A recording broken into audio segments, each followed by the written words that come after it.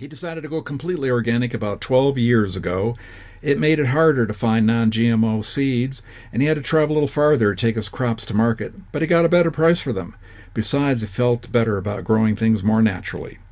Another downside of organic farming was that he had more government inspections than before.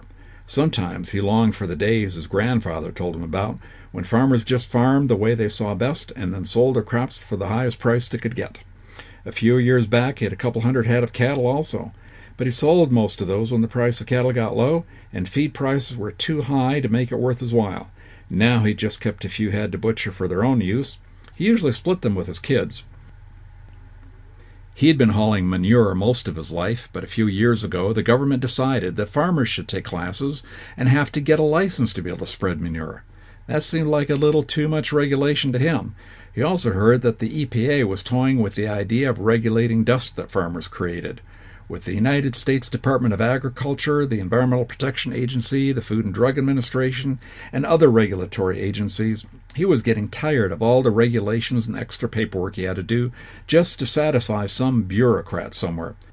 After all, it was not likely that anyone in the government knew as much about farming as he did. The crunch of tires on stone interrupted his thoughts. He decided to step out of the shop to see who was here. Visitors out here in the country were fairly rare. He didn't recognize the pickup truck, but when a dark-haired guy got out wearing jeans and a flannel shirt, he recognized him as a farmer he had met a couple of times. "Hello, Jim. What brings you over here on a rainy day?" John asked. Jim Rush lived about 3 miles away from John. Though he was nearly 20 years younger than John, he farmed nearly twice as much ground. John had heard that Jim was willing to take more risks in some of his business dealings than most people. "John, do you have a minute? I'd like to talk to you about something." "Sure, come on in the shop. We can talk there." John held the door and motioned for Jim to have a seat on a stool near the window. "So what brings you over here? Anything I can do for you?" John asked. "Well," Jim began, "it's a long story, but I'm planning on selling out, and I was wondering if you'd be interested in buying my tractor I bought 2 years ago. If we don't have to go through a dealer, I'd be willing to sell it for the same price a dealer would give me for it." "What gives, Jim? Are you tired of farming, or you don't want to talk about it?" "Well, it's kind of a long story, but if you really want to know, I could give it to you in a nutshell." John replied, "I'm just about done putting my tractor back together, so I've got time."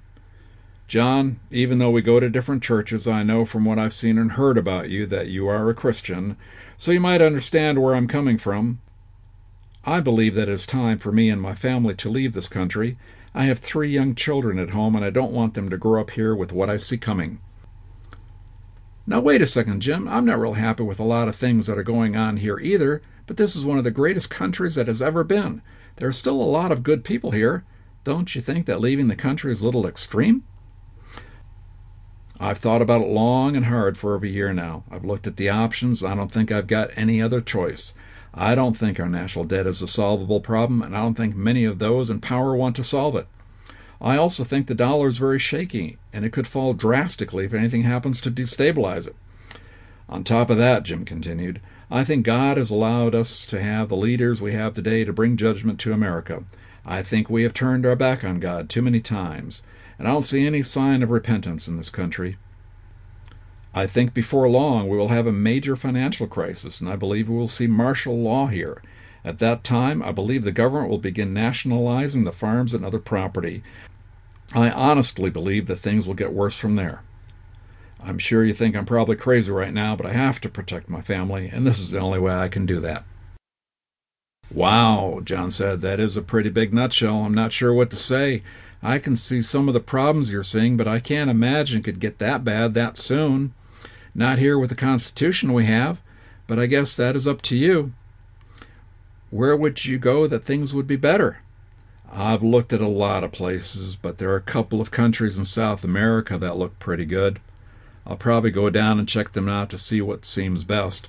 I will definitely do a lot of praying about it." "Jim, if you're sure about this, I have thought about buying a new tractor, but I hated to pay the prices they want for the new ones. I'd be interested in looking at yours. Here's my email address. If you do leave, would you let me know how it's going for you?" "Sure, John, I'd be glad to. Not trying to talk you out of buying my tractor, but give what I said some thought. I'd hate to see good people caught in the disaster I believe is coming." As Jim left, John was lost in thought.